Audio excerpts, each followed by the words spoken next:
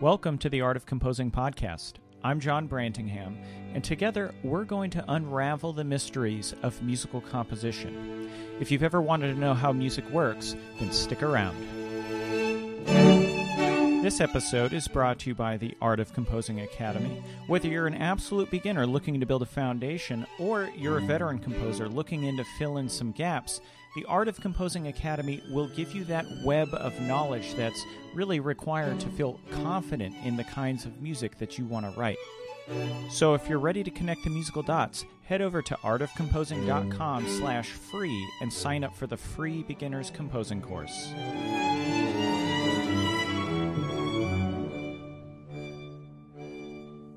Our guest today is Samuel Adler, Professor Emeritus at the Eastman School of Music, where he taught from 1966 to 1995, and since 1997 has been a member of the composition faculty at the Juilliard School of Music, although he recently retired from there as well. Dr. Adler has studied under some of the greatest composers of the 20th century, including Walter Piston, Paul Hindemith, and Aaron Copland. He's composed over 400 published works, including 5 operas, 6 symphonies, 12 concerti, 9 string quartets, and it may be more now, actually, I think, 5 oratorios, and many other works. And, of course, he's the author of several books, including the Study of Orchestration, which is widely considered the leading textbook on orchestration. So, Dr. Adler, welcome to the Art of Composing podcast. Thank you. I'm happy to be here. Great. Now, the focus of this podcast and my website is really about learning the art of composition. That's kind of like where I'd like to start. Throughout all your years of teaching, what have you seen as the most beneficial activities composers can do to really further their craft? Well, in the first place, I think a composer should play an instrument. That always helps greatly. Singing, of course, is always good, but concentrate on an instrument. Also, if you love to sing, that's great. That also helps. And start at the very earliest possible time in one's life. I started the violin when I was 7, and I've never regretted it for a day. Also, be sure right away, as soon as you are knowledgeable at all, start the study of harmony, counterpoint, analysis, and everything. And try to get a teacher as early as possible, because it's very difficult to do anything alone. There are a lot of people, I guess, who will say, well, I can do better by myself. I don't think so. I think this is too complicated, too complex a situation. And you have to know so much about music in order to create some. The other thing I would very much urge every young composer to do is to get very familiar with the main core or corpus of music that has been created. And I mean as far back as medieval times. If you can possibly listen and analyze and read as much music as possible.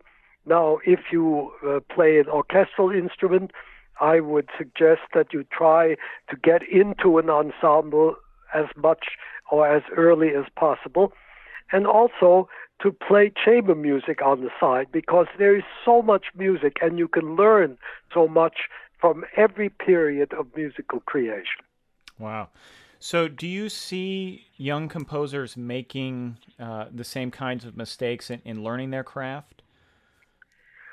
Well, I mean, everybody makes mistakes. Look, when I look at my early compositions, I'll tell you a story. When I was 15, I grew up in Worcester, Massachusetts, and I played in the Worcester Philharmonic since I was 13 years old. And when I was 15, I wrote an orchestral piece. This was during the Second World War, and it was called Epitaph to the Young American Soldier. Well, it was played by the Philharmonic and got reviews all over, because after all, this was a youngster writing a piece being played by an orchestra. Even the New York Times had a short quip about it in there. Well, I heard the day after the performance, 2 days after the performance, from Mills Music, which was one of the largest publishers in New York at the time. And the fellow who was the head of it, whose name was Max Stark, asked me to come to New York. Well, I mean, this is fantastic. At 15, a major publisher asks you to come. So they sent me a ticket. I took a train to New York, and they took me out to lunch with all kinds of, all great composers, such as Morton Gould and Leroy Anderson, and at that time, I think a couple of other great composers were there, and we went to lunch, and after lunch, we went back to the main headquarters, and Mr. Stark said to me, "Here's a contract. Now, you can't sign it because you're underage.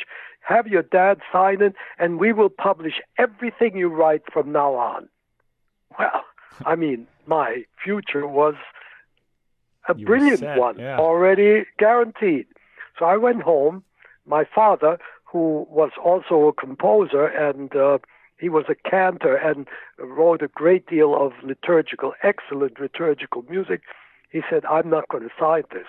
I said, "What? This is making my career for the rest of my life."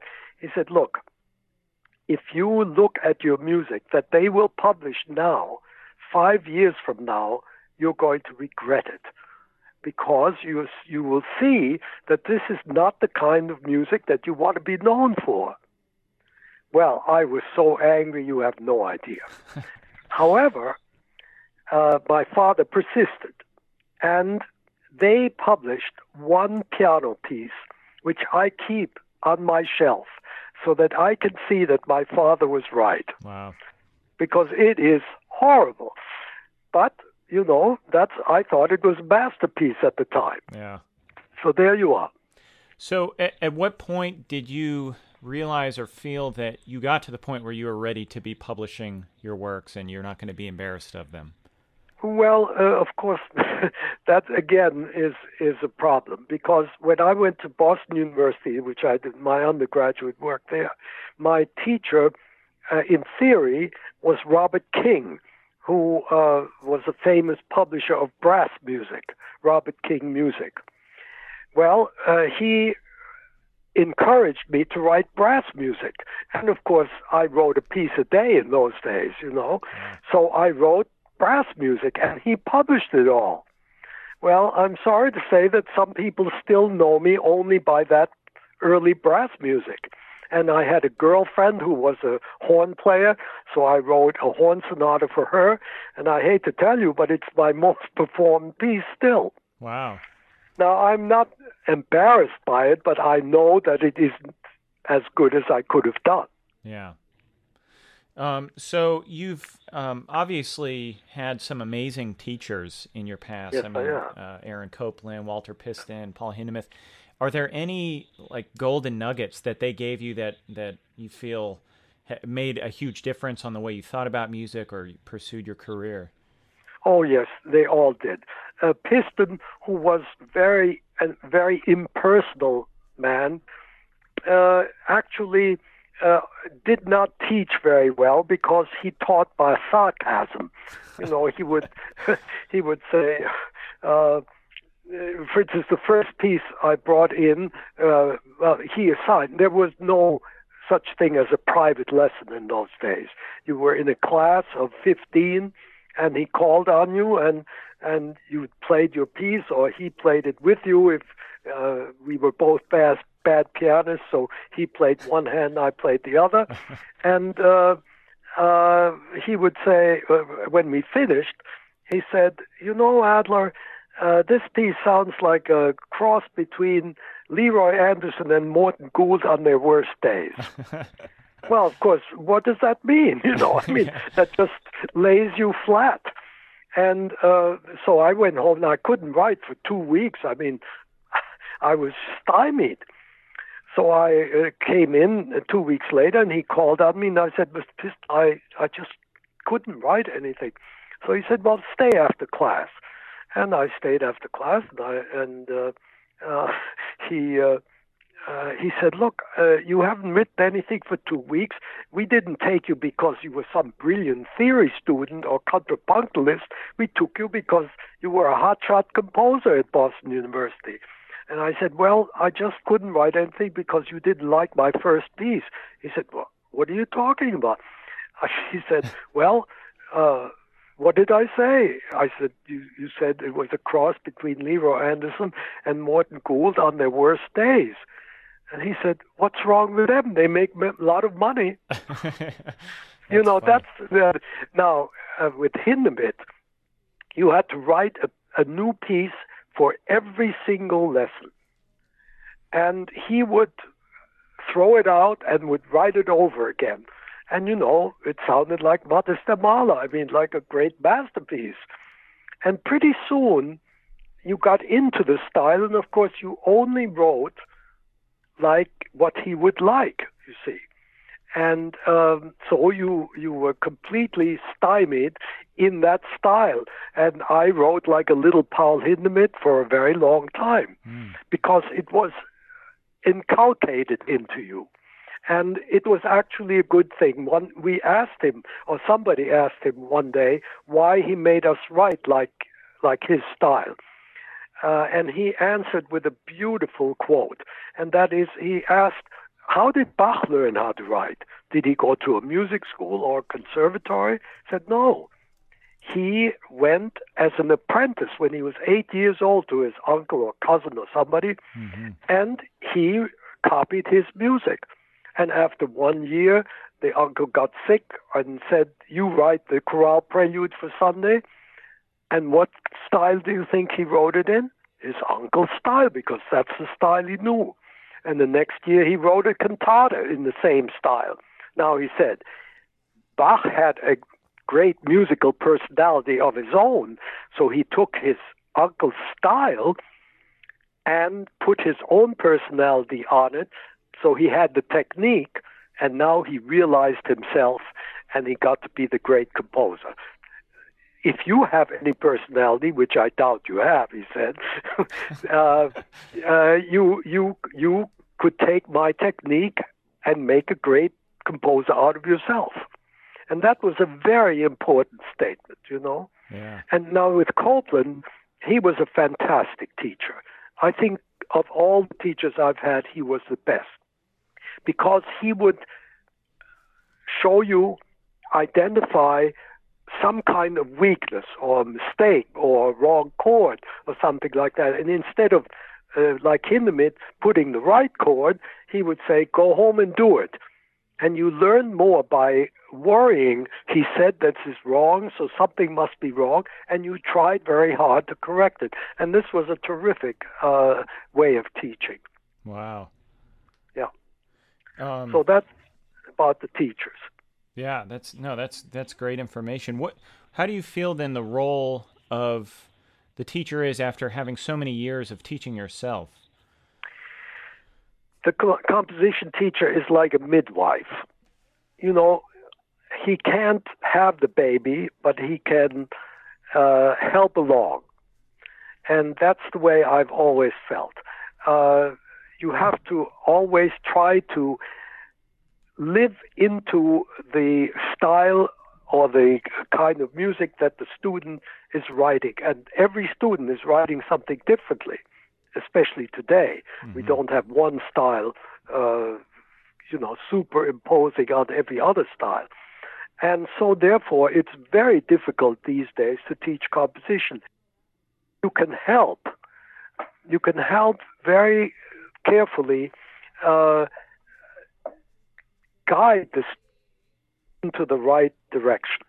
And that's what I've always tried to do. And I've always gotten very close to my students, and I'm very happy to say that they have been very loyal to me, all the hundreds of students I've had. Wow. Because I think I've helped them in that way, and I've also shown them, how teaching can be effective. Yeah. At least I hope so. Has teaching significantly affected how you write your own music? That's a hard question. It certainly has, and many times I've looked at other people's music and seen certain things that I thought I could do better. And that has also influenced me. By studying a lot of music, one gets the idea of what one could do better.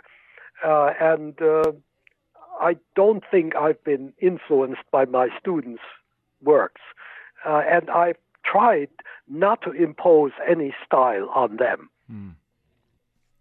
How do you see how things have changed with technology? I mean, obviously, 2016, what a composer's tools seem to be drastically different. Have you noticed major changes? I don't think so. I mean, the most wonderful thing is that you don't have to kill your eyes because you have, Sibelius and Finale and things like that make scores much more readable. That, I think, is the main thing. Technology can only go so far. I can tell by looking at a score whether that composer has composed with the computer. You have delete on the computer and you have repeat on the computer. Yeah. And much of the minimal music is not as good as Philip Glass or any of the great composers of minimal music, John Adams or any of those people. But the problem is that it's too easy to do, and therefore I dislike these people that call themselves artists because they can write a melody on the computer. I mean, you take a man like Steve Reich, who's just having his 80th birthday. He's gone through a lot of different phases, including the phase music, to get where he is now. And he hasn't done it because he used the computer. Yeah. I mean, I'm computer challenged. I'm not proud of it, but that's just it. And I still have to see my score as it's written in my own hand before it's put on the computer. So then what is your process normally for composing? Well, I compose, I sketch. I start with sketches. And I always do short score, whether I'm writing for a violin solo or whether I'm writing for a large orchestra. And then, to me, orchestration is a second composition. I don't start out with a huge page that I have to fill. Wow. And I think that's very important. I mean, I wrote an orchestration book by default, actually, because at Eastman, two of my colleagues and myself, Joe Schwante, Warren Benson, and myself sat down one day and said, look, we can't use that other book that we were using anymore because it doesn't really talk about orchestration. And, I know my book is very long, especially the new edition, has almost 1,000 pages. Yeah. And people ask, why is it so big? Well, I think it talks about orchestration. It doesn't just talk about each instrument, which it must, of course, but then it also challenges you to think about the orchestra.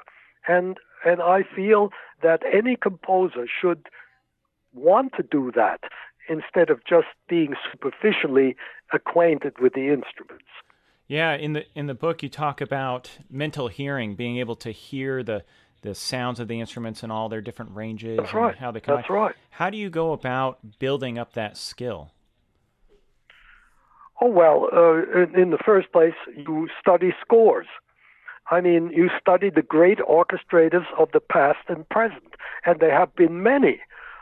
People say, oh, Beethoven orchestration, not so good, and Weingartner and Mahler had to change it. Well, they had to change it perhaps because of the bigger halls and things like that. But Beethoven's basic orchestration is very solid. And I would say the same thing about Schumann, who gets a bad rap about his orchestration.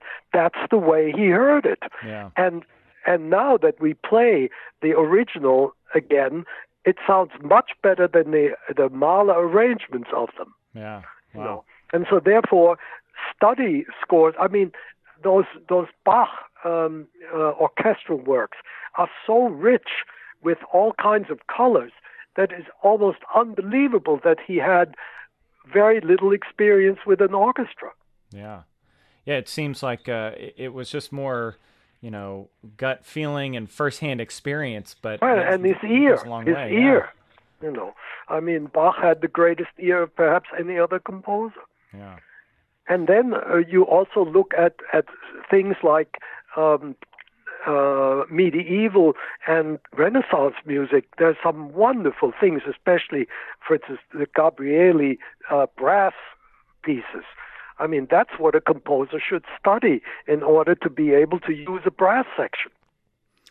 Now, if you were just starting off as a young composer, getting into orchestration, how would you pursue it? How would you build up your skills?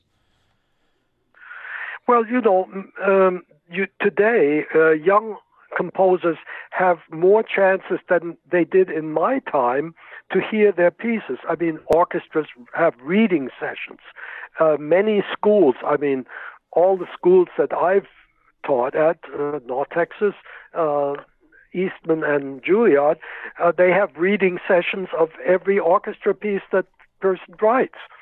So that there's no excuse for not knowing what an orchestra sounds like for most young composers. Of course, if you live in, Fairbanks, Alaska, you do have an orchestra there, but you don't have as much exposure as you would in New York City. But still, you have scores, you have recordings. Everything today is recorded. You go to iTunes and you hear the most obscure pieces that have been recorded. The Naxos catalog is 500,000 pieces. I mean, that's, imagine when Beethoven was young, what could he do except play pieces on the piano? Which was a wonderful education, by the way, but we don't want to go through that anymore. Now we can hear anything. And, for instance, my father, who was educated in Germany before the First World War and right after, between Germany and France, there was such a gap in the Rhine River that he never heard. And this was in the early 20th century. He never heard a piece by Debussy or Ravel, Wow. And both of them were alive. Wow, that's crazy.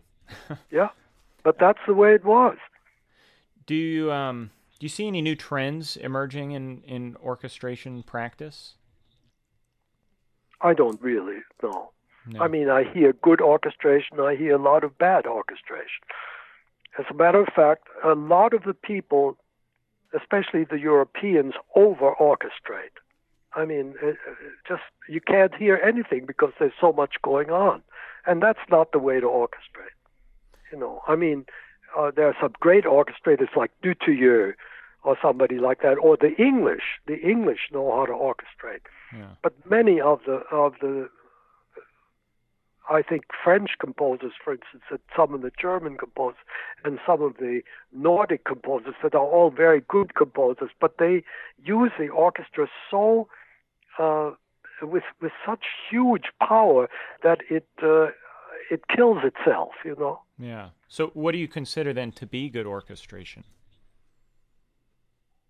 Well, transparency is one important thing, and the other thing is to let the orchestra choirs sound, so that it doesn't all sound like a big mishmash.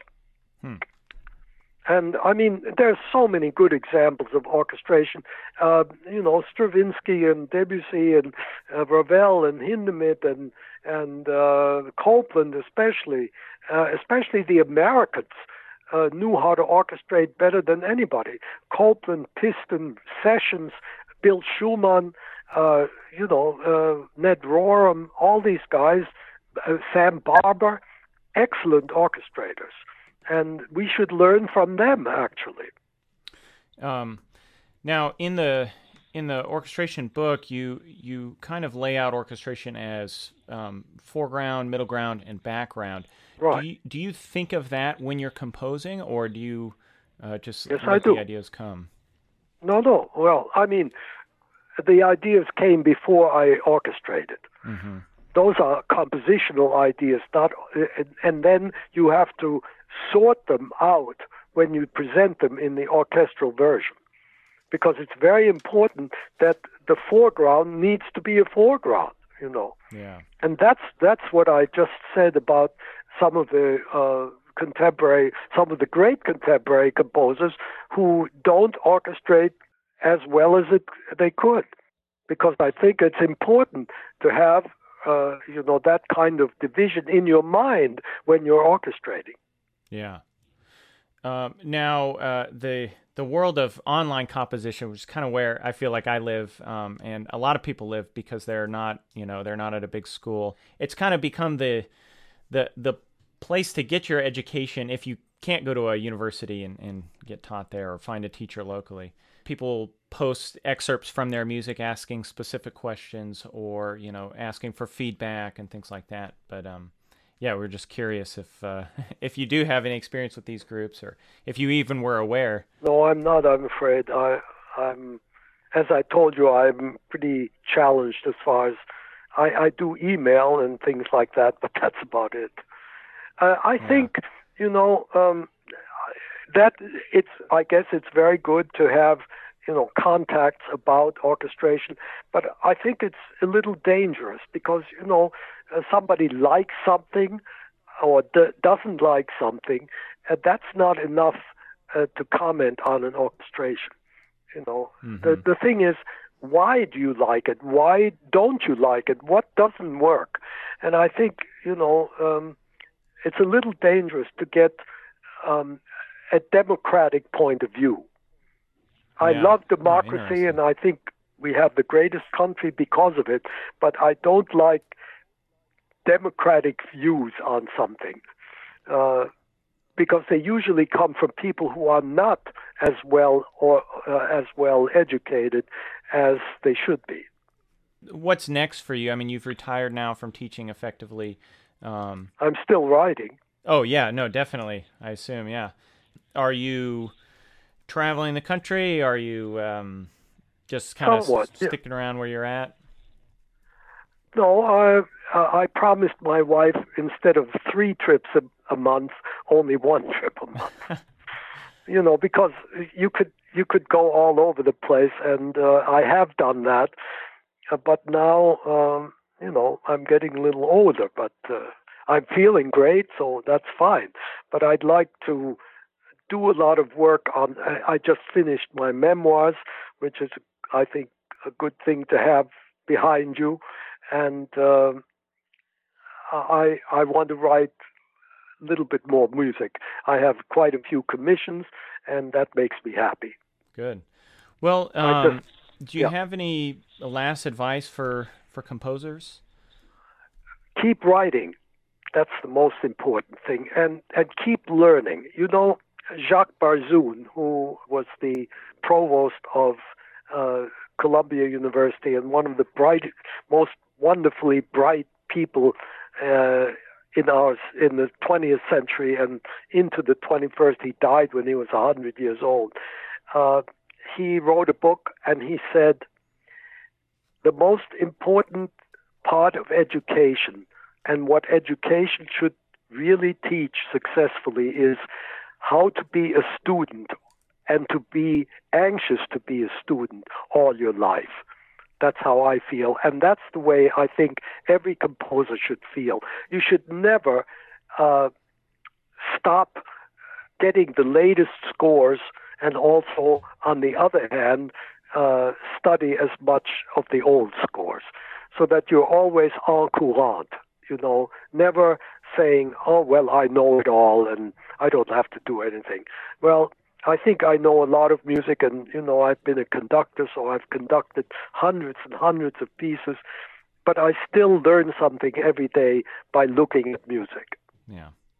Well, thank you very much for coming on the show. I'm sure everybody's just really excited to hear the episode, and I'd just like to. Can you tell me something about this episode? Yeah. So the podcast is it's called the Art of Composing Podcast, and it's just focused on learning composition, and I teach kind of the basics of composition on my website. But what I've felt, I'm in California, but I don't really have. I studied music a little bit in college, but switched to history, and I spent 7 years in the Army. And when I got out, I felt like I really wanted to learn more, so I started reading a lot of theory, started trying to teach myself. And what I realized is I really need to connect with composers who are, have a lot to teach and a lot to say. And so that's what I'm doing. I'm reaching out to composers and theorists and teachers. Where do you live? I'm in Thousand Oaks, California, so about 30, 40 miles north of Los Angeles. Mm-hmm. Well, that's great. And do you have people who subscribe to your podcast? Is that what it is? Yeah, you can subscribe on iTunes and basically download on your phone and listen, or you can listen online. You're actually the second interview I've done. I interviewed Robert Yerdingen, who has done a lot of research on Partimenti and kind of the way Mozart, Beethoven, and Haydn would have been taught to compose in their day. And I'm interviewing William Kaplan, who's written a lot on musical form, next week. And I love learning about composition and speaking to composers. So I figured other people would want to hear those conversations as well. Mm-hmm. What were you doing in the Army? I flew helicopters, so I was a scout helicopter pilot. I see. Well, I was in the Army too, and at the end, I was able to start the 7th Army Symphony Orchestra. Yeah. No, I read about that and how Eisenhower thought that it was one of the most important things for German-American relations after the war. That's right. How was that experience? Was that? Oh, it was great. It lasted for 11 years. I was only in the Army for 2, but the orchestra lasted for 11 years until the draft stopped. Yeah. Wow. But it was a great experience. It only lasted for 9 months, but for me, I started it, and then 9 months later, I was out of the Army. So I didn't want to stay. They wanted me to become a captain and stay for another 4 years, but I felt I needed to get out. So you were a lieutenant at the time? No, I was a corporal. Oh wow! So they were just gonna. And Mr. Eisenhower, or General Eisenhower, after we did the first concert to wish him farewell, he was going to be president of Columbia University and then became president of the United States. But we played, the first concert we played was for his farewell concert. Wow. And he came back afterwards and he said, the only thing I don't like about you is your uniform. I was wearing an Ike jacket. We all were. And so he said, you come to my study tomorrow and I will have my tailor make you a real uniform that fits a conductor. So I went to his study the next day, and he had his tailor make me a white general's uniform with corporal stripes. Wow, that is an incredible story. Yeah. Anyway, be well, and I wish you lots of luck on your podcast. Okay, thank you very much. You're welcome. Bye-bye.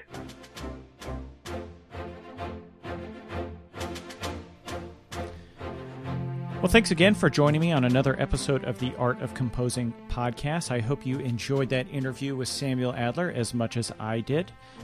If you are interested in learning to compose music, go to artofcomposing.com and check out the resources there. I've got a ton of stuff. Obviously, we've got the podcast, I've got YouTube videos, I've got free courses, I've got paid courses, just about anything that you need if you are on this journey of learning composition. So that pretty much does it for today. And as Samuel Adler said, keep composing.